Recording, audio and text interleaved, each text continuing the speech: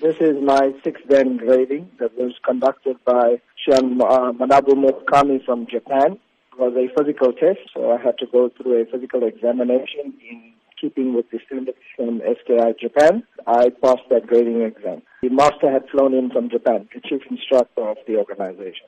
Talk to us about the preparations and training you had to undergo before this physical exam. Well, for me, the preparation began last year in October. I've had probably 6 days a week of intensive training myself. That was pretty much the preparation. But in the last 2 weeks, it's intensified because we had to undergo physical training sessions under the master from Japan twice a day for the last 2 weeks.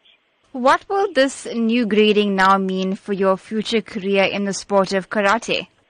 Well, basically, it's now given me a whole new outlook in terms of my ranking. I'm now regarded as a Shihan, which is master. So I've moved up from the title of sensei, which was up to 5th Dan.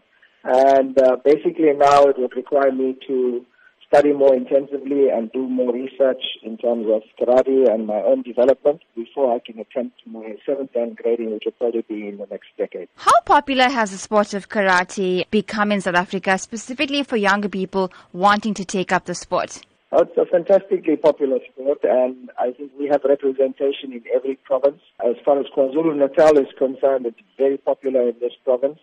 Gauteng would probably have the most amount of karateka in the country, but we are a close second. Youngsters are more and more getting involved in karate, which I definitely encourage because it helps them to become better human beings.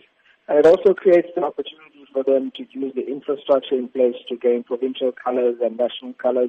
And as you might not know or may know, that karate is now being included in the 2020 Olympics.